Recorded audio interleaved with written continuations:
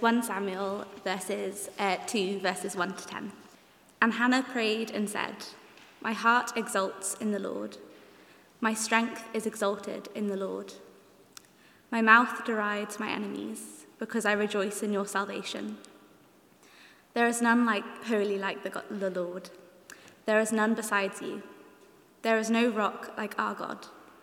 Talk no more so very proudly. Let not arrogance come from your mouth. For the Lord is a God of knowledge, and by him actions are weighted. The bows of the mighty are broken, but the feeble bind on strength. Those who were full have hired themselves out for bread, but those who were hungry have ceased to hunger. The barren has borne 7, but she who has many children is forlorn. The Lord kills and brings to life. He brings down to Sheol and raises up. The Lord makes poor and makes rich. He brings low and he exalts. He raises up the poor from the dust. He lifts the needy from the ash heap to make them sit with princes and inherit a seat of honor. For the pillars of the earth are the Lord's, and on them he has set the world. He will guard the feet of his faithful ones, but the wicked shall be cut off in darkness. For not by might shall a man prevail. The adversaries of the Lord shall be broken to pieces. Against them he will thunder in heaven.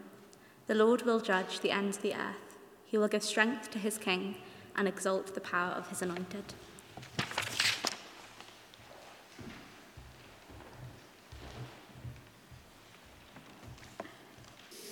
Our Father, we need your help every time we come to your word.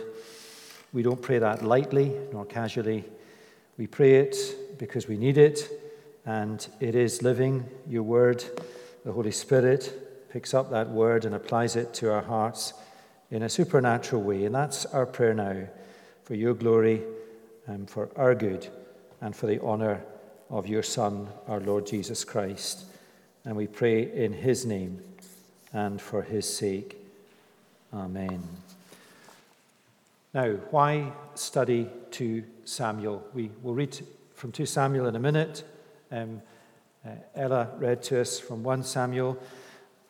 Why study 2 Samuel?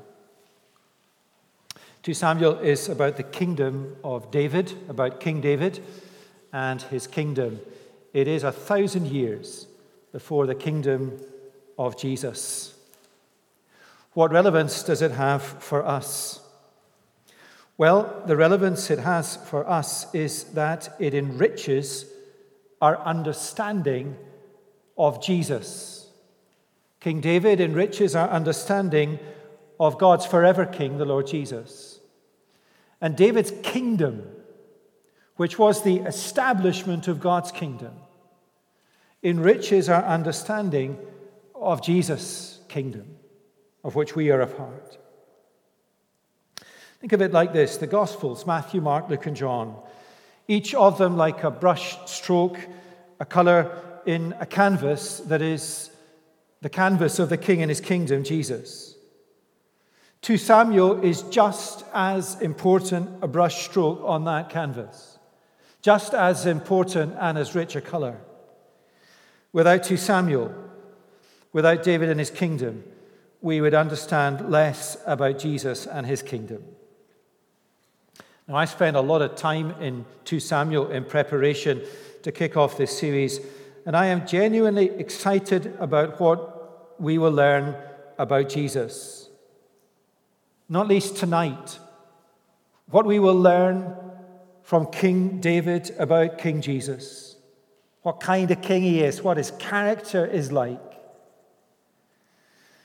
And I'm excited too about what we will learn about the kingdom of Jesus from the kingdom of David. Most of all, though, I pray that we will learn in a sharper way, in a richer way, in a fuller way, in a way that engages more of our emotions and our minds, what it means to pray, "Your kingdom come, your will be done, on earth as it is in heaven." Now, 1 and 2 Samuel is one narrative, one book in 2 parts. It describes the establishment of the kingdom of God. In part 1 Samuel, the focus is on the kingdom of Saul. Saul was the people's choice of king, not God's. God anointed him as king, but Saul was the people's choice of king. And because of his disobedience, 1 Samuel describes how God rejects Saul as king and chooses David as his king. 1 Samuel ends chapter 31 with the death of Saul and Jonathan at Gilboa and the defeat of God's armies by the Philistines, the enemies of God. Now, part 2 Samuel, the focus is on the kingdom of David. Now, we're going to read now from the beginning of 2 Samuel. And the reason that Ella read from the beginning of 1 Samuel is that there is a marked contrast between the beginning of 1 Samuel and the beginning of 2 Samuel. You might think that the beginning of 2 Samuel is the appropriate point to sound the note of hope. But it's the note of hope that sounded at the beginning of 1 Samuel. At the beginning of 2 Samuel, it's a note of lament and discouragement. Now let's read the beginning of 2 Samuel. Now, I'm not going to read the first half of the chapter, verses 1 to 16. That describes how David learns of the defeat of the armies of God at Mount Gilboa by the Philistines and the death of Saul and Jonathan. When he hears of their death, just look on the sheet, verse 11. David took hold of his clothes and tore them. And always remember who David is. He is the king, God's chosen king. Foreshadows Jesus. David took hold of his clothes and tore them. And so did all the men who were with him. And they mourned and wept and fasted until evening for Saul and for Jonathan his son, and for the people of the Lord and for the house of Israel, because they had fallen by the sword. And then we hear, verse 17, the most extraordinary and moving words of lament from God's king. David, verse 17, lamented with this lamentation over Saul and Jonathan his son.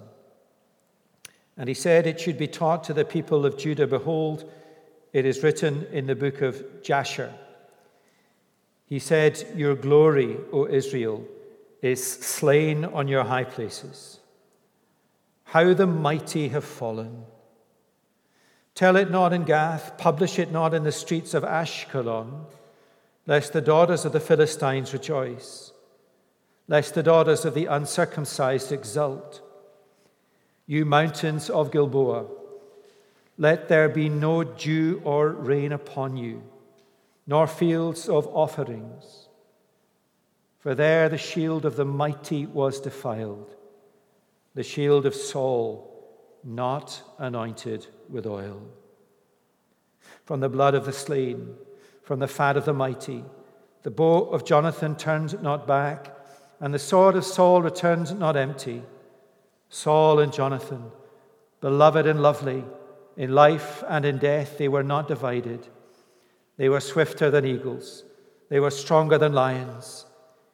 You daughters of Israel, weep over Saul, who clothed you luxuriously in scarlet, who put ornaments of gold on your apparel. How the mighty have fallen in the midst of the battle. Jonathan lies slain on your high places. I am distressed for you, my brother Jonathan. Very pleasant have you been to me. Your love to me was extraordinary, surpassing the love of women. How the mighty have fallen, and the weapons of war perished. These are the words of God's King. Now, there is a marked contrast between the beginning of 1 Samuel and the beginning of 2 Samuel. The beginning of 1 Samuel, the note sounded is one of hope. A new leader at the beginning of 1 Samuel through a birth. Hannah gives birth to Samuel. Hannah's response is a prayer that Ella read, a prayer of hope, of confidence, of expectation in the sovereign purposes of God, better days ahead. The beginning of 2 Samuel, the note sounded is one of lament. It's a minor key. There's a new leader like the beginning of 1 Samuel. The new leader is David, but this time not through a birth, but through a death of Saul. David's response is to lament. Now, always remember, when you hear David, think, who is he? He is God's chosen king. He foreshadows Jesus. What do we learn about God's king? What is the first thing we hear from the lips of God's king? Mourning, weeping, lamenting. Now, does that surprise us?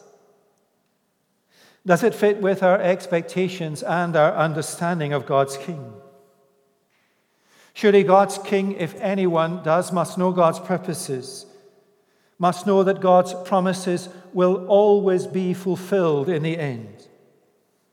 Surely David knows that the death of Saul will lead to him, David, God's anointed king, being crowned. Surely David knows that that will lead to better days for the people of God, for David will rule in righteousness and in obedience. So why is he distraught? Are his words empty words? No. Why does he lament the death of Saul, one who was so implacably opposed to him, who again and again tried to kill him? Or the Lord Jesus, to whom David points.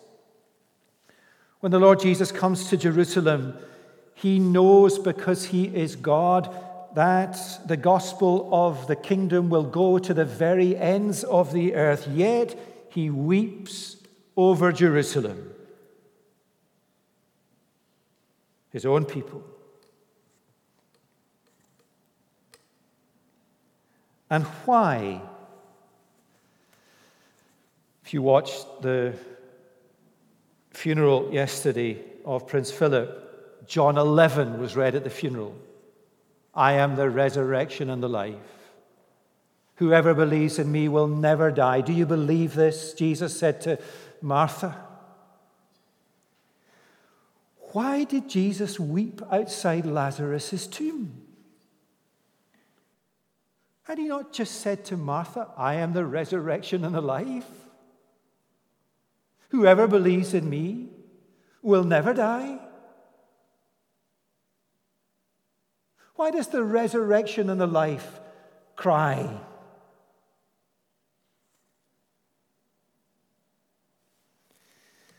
We can understand why Martha did. She believed Jesus' words, but her brother was dead. But why did Jesus weep? But he did. God's king laments. David laments, Jesus laments, and so can we. And to the Christian, there is given the liberty to lament. And more than that, to the Christian is given the responsibility, the encouragement to lament. Christians should show the world what it looks like to believe in the goodness and glory of God in the gospel. But Christians should show the world what it looks like to lament over all that is wrong in the world and in the human heart. As Christians, we believe passionately in the promises of God and the goodness of God. We know the arc of redemption. We know about creation and the fall and redemption and restoration. But in the meantime, as we long for the completion of that glorious plan when Jesus will return and wipe away every tear from our eyes, we lament. Romans 8, where we've been in our small groups, is a magnificent explanation of the glorious gospel of the kingdom. And yet there is a minor key, a note that is sounded all through Romans 8, groaning. The groaning of creation, the groaning of Christians, the groaning of the Holy Spirit when we cannot find the words even to pray. We can lament, we should lament. The Apostle Paul laments in Romans, and I have found this to be of such an encouragement this week, that the place we go in the Bible to learn the language of lamenting is from the King himself. My Savior teaches me how to lament. Now, what do we learn? Well, we learn from David here in 2 Samuel 1, God's King, that lamenting embraces our whole selves.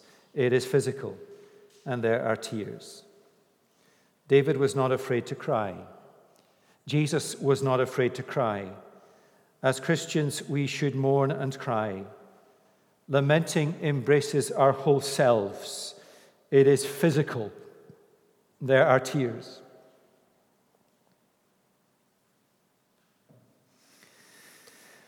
We learn too that lamenting is not something we should, as God's people, do alone. Verse 11, David and all the men who were with him mourned and wept and fasted. Notice, and all the men who were with him. Verse 18, David said the words of his lament should be taught to the people of Judah. David the king is telling the people of God to lament and how to lament, but he is saying to them, do not let me lament alone. Let's lament together. And what a comfort it is that we are not meant to lament alone. We lament with one another, and we lament with the King. Rejoice with those who rejoice. Weep with those who weep. A Christian need not, should not ever weep alone. That should not happen in a real church fellowship, and I believe and pray it would not happen here. Lamenting embraces our emotions, our whole self. Lamenting is corporate, and lamenting finds expression and explanation in words. What I'm getting at here is that David, God's King, gives us a language for lamenting. He does so here. He does so in many, many psalms that he wrote. And what a blessing it is that the Word of God puts into words, or gives us the words that articulate and express what we feel. We often find ourselves saying, I do not know what to say to this person who is mourning or lamenting. Or myself, I cannot find the words to express what I feel. Well, the Word of God gives us the words to express how we feel. Not only the words to express how we feel, but the words to give reason and explanation as to why it is we lament. We lament because we live in a fallen, broken world of sin and suffering and death. Yes, as Christians, we live in light of the gospel of the kingdom. But for now we live in this world with our hearts in eternity, but our bodies on the earth. And while we live in this world, we need the language of lament and the language of joy to make sense of our experience. Now let's consider the content of the king's lament. What is David lamenting? Three things I think he is lamenting. Firstly, God's king laments the loss of God's glory and honor. That's in verses 19 to 21. Let's read 19 and 20 again. Your glory, O Israel, the people of God, is slain on your high places, Mount Gilboa, where they were defeated. How the mighty have fallen. Tell it not in Gath. Publish it not in the streets of Ashkelon, lest the daughters of the Philistines rejoice, lest the daughters of the uncircumcised exult. Now, David is longing for the impossible, that the Philistines would not hear of what had happened. David is saying to God, is there any way, God, that the Philistines will just not hear from anyone that they have routed God's people and killed God's anointed king and his son? Why is David asking that? Because David could not bear the thought of people rejoicing over the defeat of God.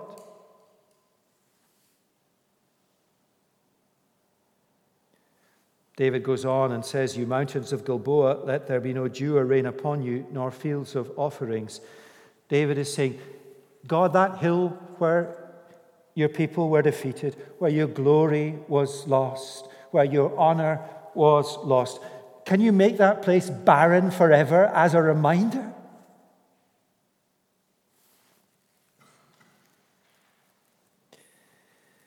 For there, on that field, the shield of the mighty was defiled, the shield of Saul not anointed with oil. David describes in stark terms what has happened on Mount Gilboa. Oil was used to shine the leather or the metal on the shields, and Saul's shield is now bloodied and lies in the mud.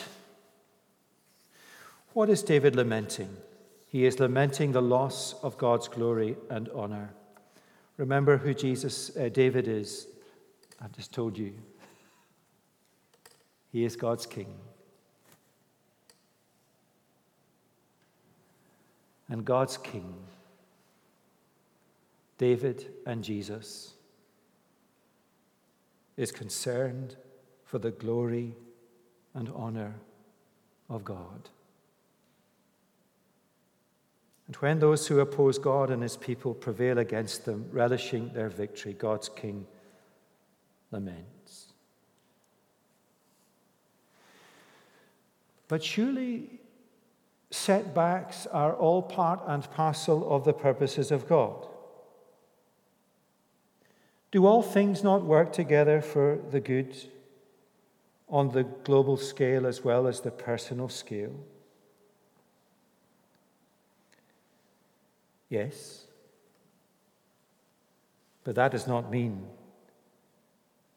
that we do not lament the defeats and setbacks.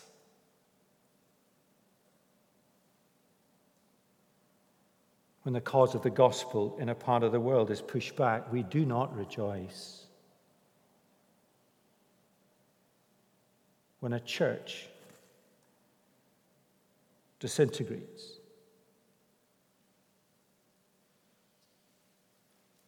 the king of the church laments. Jesus will build his church and the gates of hell will not prevail against it. Absolutely true, but the growth of the church, the extension of Jesus' kingdom on the earth, is against spiritual opposition and through many difficulties. And lament is appropriate. Oftentimes the setbacks and opposition, the discouragement comes from within the church as it is compromised by the world. The true church of Jesus will win out in the end. But we lament when the church is compromised and faithless.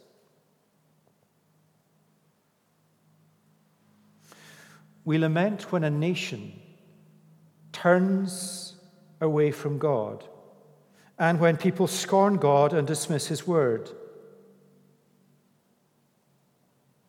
We know that God will have the last word, but we lament when His glory and honor is lost. Where does lamenting the loss of God's glory and honor lead us? To pray what? Our Father, hallowed, or glory, return to your name.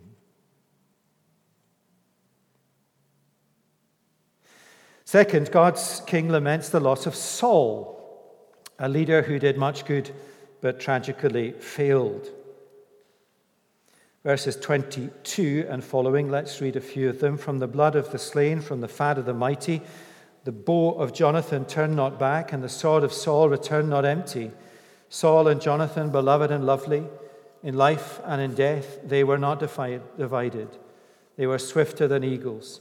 They were stronger than lions. The phrase, how the mighty have fallen, is a reference to Saul and Jonathan. Now, we might understand King David, God's chosen king, lamenting over the loss of Jonathan. But what about his lament over the loss of Saul? That is harder to understand. But David does lament his loss. And these are no mere words from David. He rips his clothes. His lament focuses on the good that Saul did. He had been a great warrior. He had won victories for God. He had brought prosperity to the people of God for a time at least. He had retained the loyalty of his son Jonathan. Perhaps that says more about Jonathan than Saul.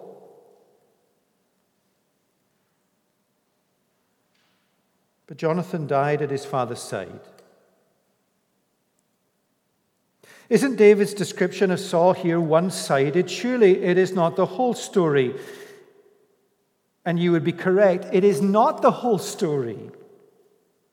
It is not a balanced account of Saul's life, but David rightly understood Saul's death as the time to appreciate what had been lost. And in the view of God's anointed king, a great deal had been lost. But what about the tragic failure of Saul's leadership and his rejection by God? David cannot speak of that as a loss. But implicit in all that David says or doesn't say, there is that note struck of what might have been. What might have been. And the failure of Saul, his disobedience to God, his weakness, his hostility to David, his resentment of his own son Jonathan's loyalty to David. God's king lamented when a leader amongst God's people who did much good and who promised so much failed. We lament when leaders of God's people fail, when people who did much good fail. When we hear of Christian leaders, and there is a lot of this at the moment, When we hear of Christian leaders who fail because of sin, disobedience, misuse of power, lack of accountability, what should we do? We should lament. For it's a tragedy.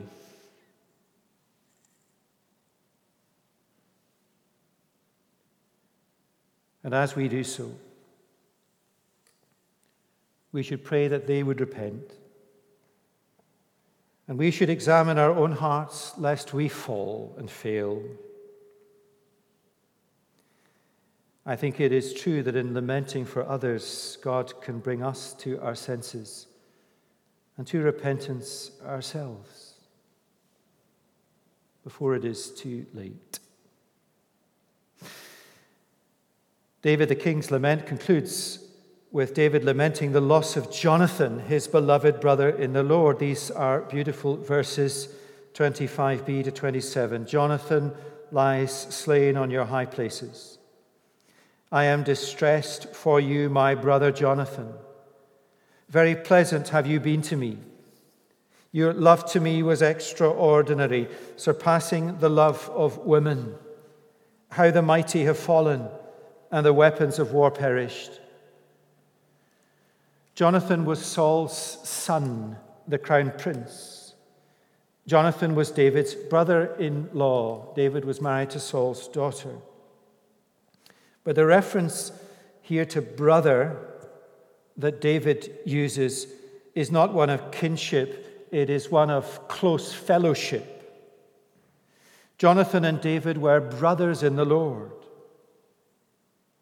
Now remember who David is. He is God's chosen king. He foreshadows Jesus. This is a description of the relationship, the fellowship between a believer and God's king.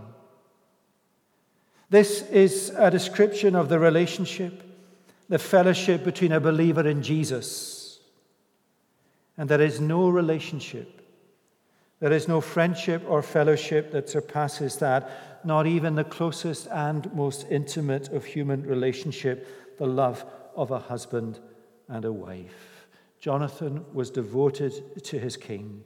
He set aside his own claim to the throne of his father in favor of David. He set aside his rights for his Lord. He pledged his loyalty to him. Theirs was the love of a believer with their Lord. Both ways. And when Jonathan died,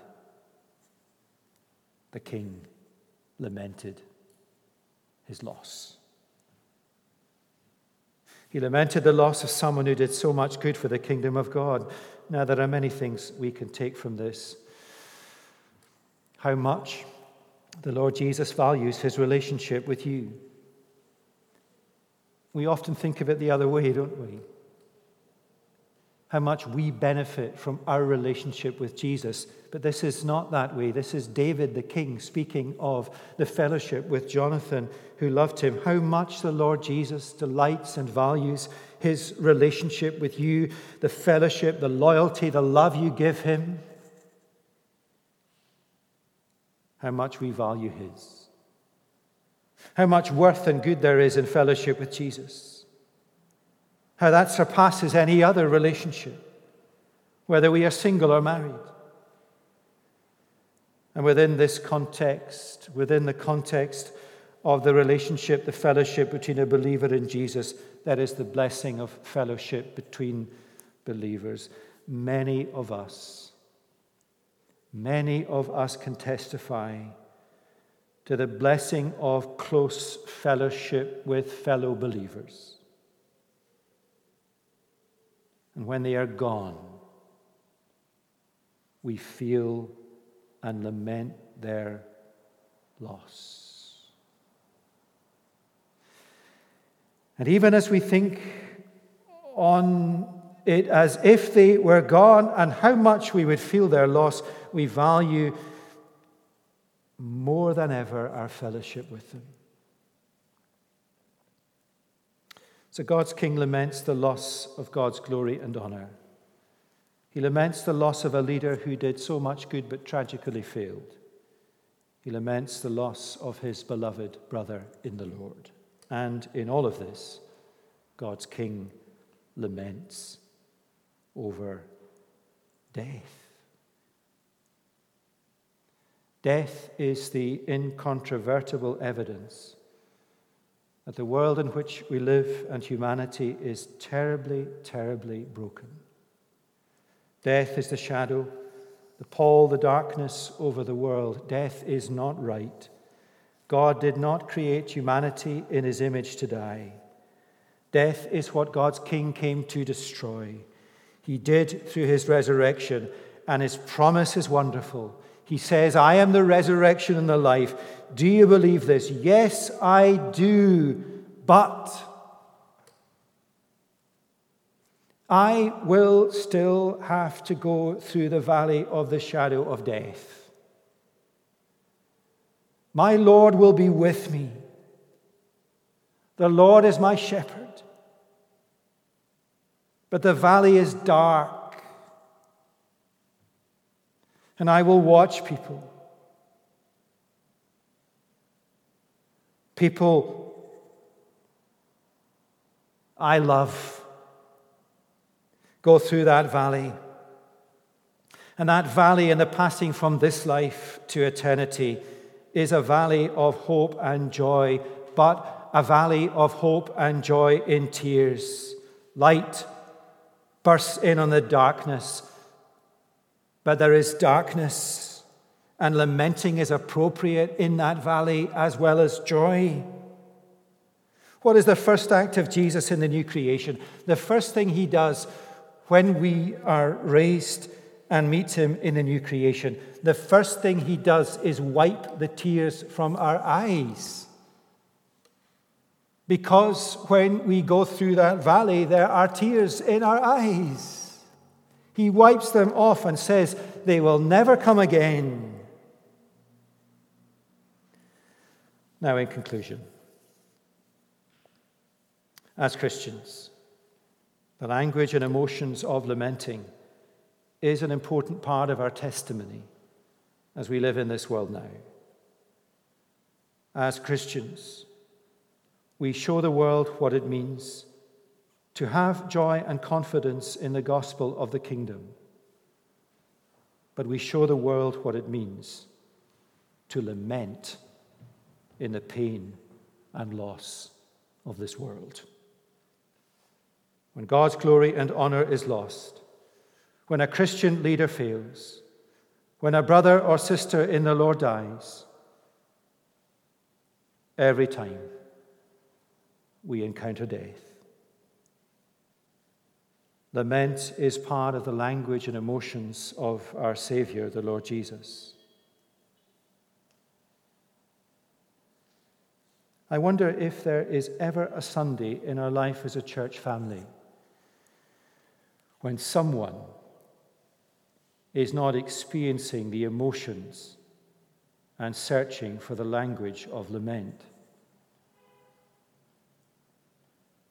There has never been such a Sunday in the last 12 years. Never. And there never will be until the new creation dawns. As we learn to lament, we come to understand something more of what it means to pray, your kingdom come. Jesus, will you come with your kingdom? For I long for that day when your will be done on earth as it is in heaven. Well, let's be quiet for a moment and then pray these words that the Lord Jesus taught us. The words will appear on the screen, and we can say them behind our masks. So please do, and think of those around you. Think of those around you that you know are lamenting loss, maybe many years ago. And feel the liberty with real understanding of pain to pray these words that Jesus taught us to pray. And so we do together. Our Father in heaven, hallowed be your name. Your kingdom come. Your will be done on earth as it is in heaven. Give us today our daily bread. Forgive us our debts, as we also have forgiven our debtors. And lead us not into temptation, but deliver us from evil. For the kingdom, the power, and the glory are yours, now and forever. Amen.